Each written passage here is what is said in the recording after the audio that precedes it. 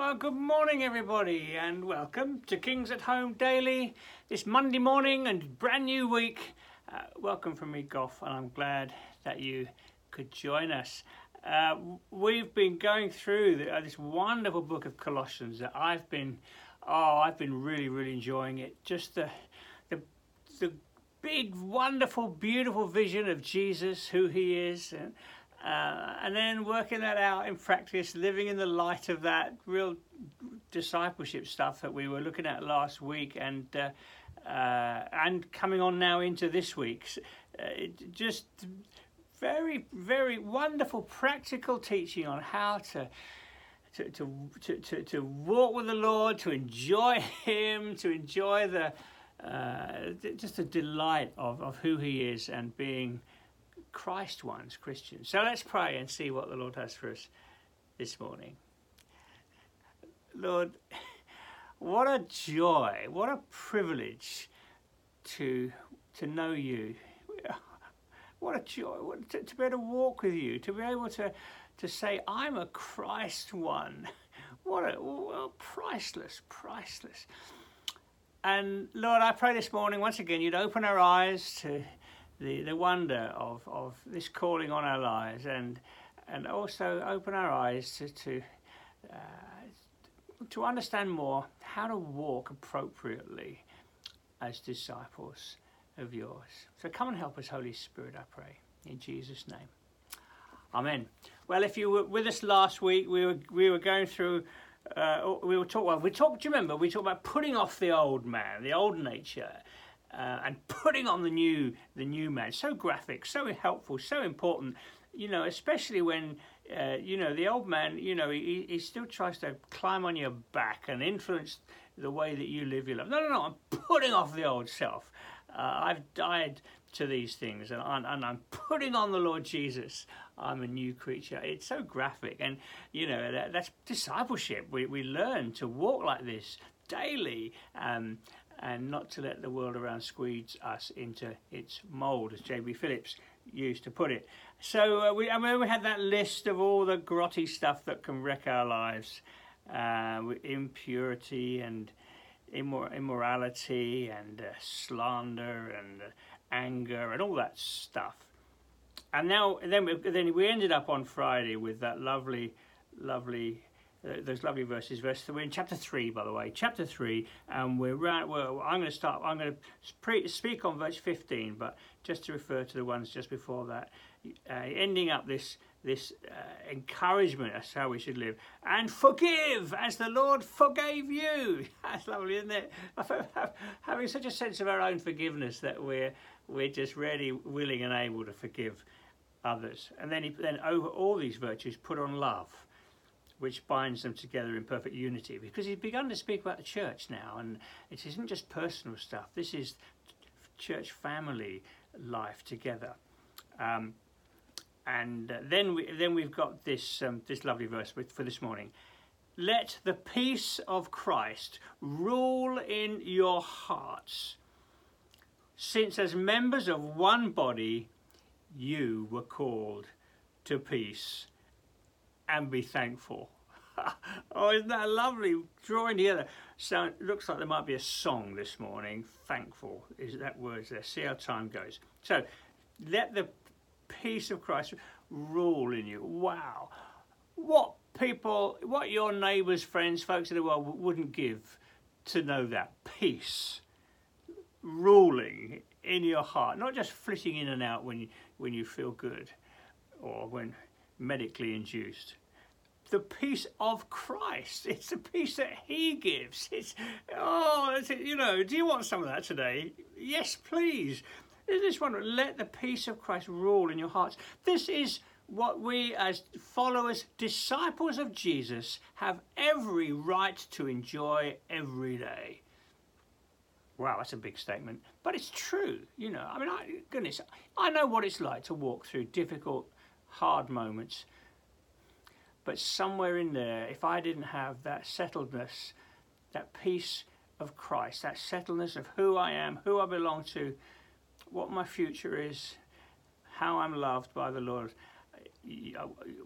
without that, the storms are overwhelming.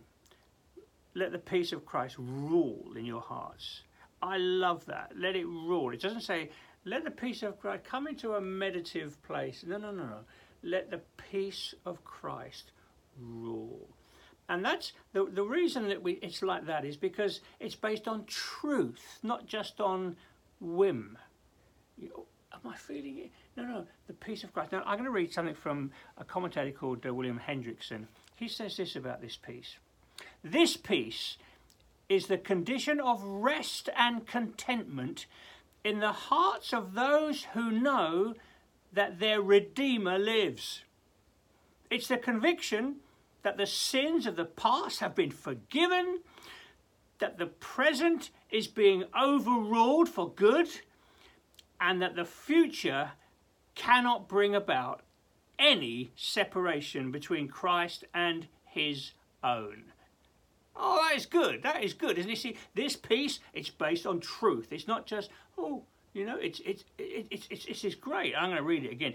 This peace is the condition of rest and contentment in the hearts of those who know that their Redeemer lives. My Redeemer, the one who bought me, who paid for me, he lives, he's alive.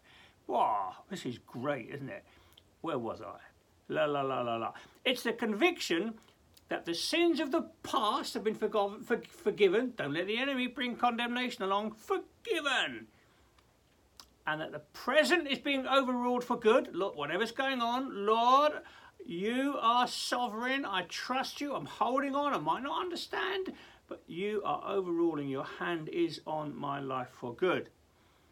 Where do I get to? Okay. And the future cannot bring about any separation between Christ and his own. That's you. That's me. No separate. Oh, wow. I mean, this is wonderful. It's a peace that is based on truth. So if I want to come into that place of peace, I need to remind myself of those things. I've closed the book now, so I've got to go from memory. Lord, I know that my Redeemer lives. You're my Redeemer. You bought me and you paid for me and I belong to you. My Redeemer lives. Past sins are forgiven. Slate wiped clean. Wonderful. Present overruled. Oh Lord, yes. Wow, that's a big one. I trust you, Lord. I trust you with my life today. And that the future, what was it about the future? Never a separation between you and the Lord. You see, when you remind yourself of that truth, peace. It's beautiful, isn't it? Of course, Paul is also speaking of peace in the corporate sense here. He's talking about the body, but I want to focus on the personal this morning. Let the peace of Christ rule in your hearts. Be anxious for nothing, Paul says, in Philippians, I think it is. In all things, through prayer and supplication, make your requests made known to God, and the peace of God, which passes all understanding, will guard your hearts. This is a peace that is based on truth. That quote I've read to you a couple of times. Hey, I'm going to do a song, I'm going to do it quickly. Because what's the next bit? It says this, and be thankful. Worship is a huge part of discipleship. It really is. We talked at the beginning, a couple of weeks ago about Christ in you, that wonderful vision of Christ earlier in Colossians, knowing Jesus, knowing the Lord Jesus risen and ascending glorified. And worship is a big theme in this epistle. And so I think I need to finish with a song. I'm only going to do a little bit because you can look it up. And it's called Amazing Love That Welcomes Me. What a lovely thing when your devotions to have a song like this in your heart. Look it up. It'll come across better from when you find it online. But I'm going to sing it because I'm grateful for what the Lord's done for me and the peace that he gives me. Okay, you ready? Here we go. Amazing love that welcomes me, the kindness of mercy that bought with blood wholeheartedly my soul undeserving. God, you're so good. You can join in. God, you're so good. God, you're so good. You're so good to me. I'll do that chorus, that verse again. I've got to. It's great. Amazing love that welcomes me, the kindness of mercy that bought with blood wholeheartedly my soul undeserving. God, you're so good. God, you're so good. God, you're so good. You're so good to me. Yes, you are, Lord. Oh, what a joy. The welcome, the amazing love that welcomes us when we come to you each day. Beautiful. Lord, I pray, go with us today, I pray. We want to walk with you, disciples of yours, in Jesus' name. Amen. I'm overshot. I know, I'm sorry, but I hope it's done you good and that you'll join us again tomorrow. Bye now.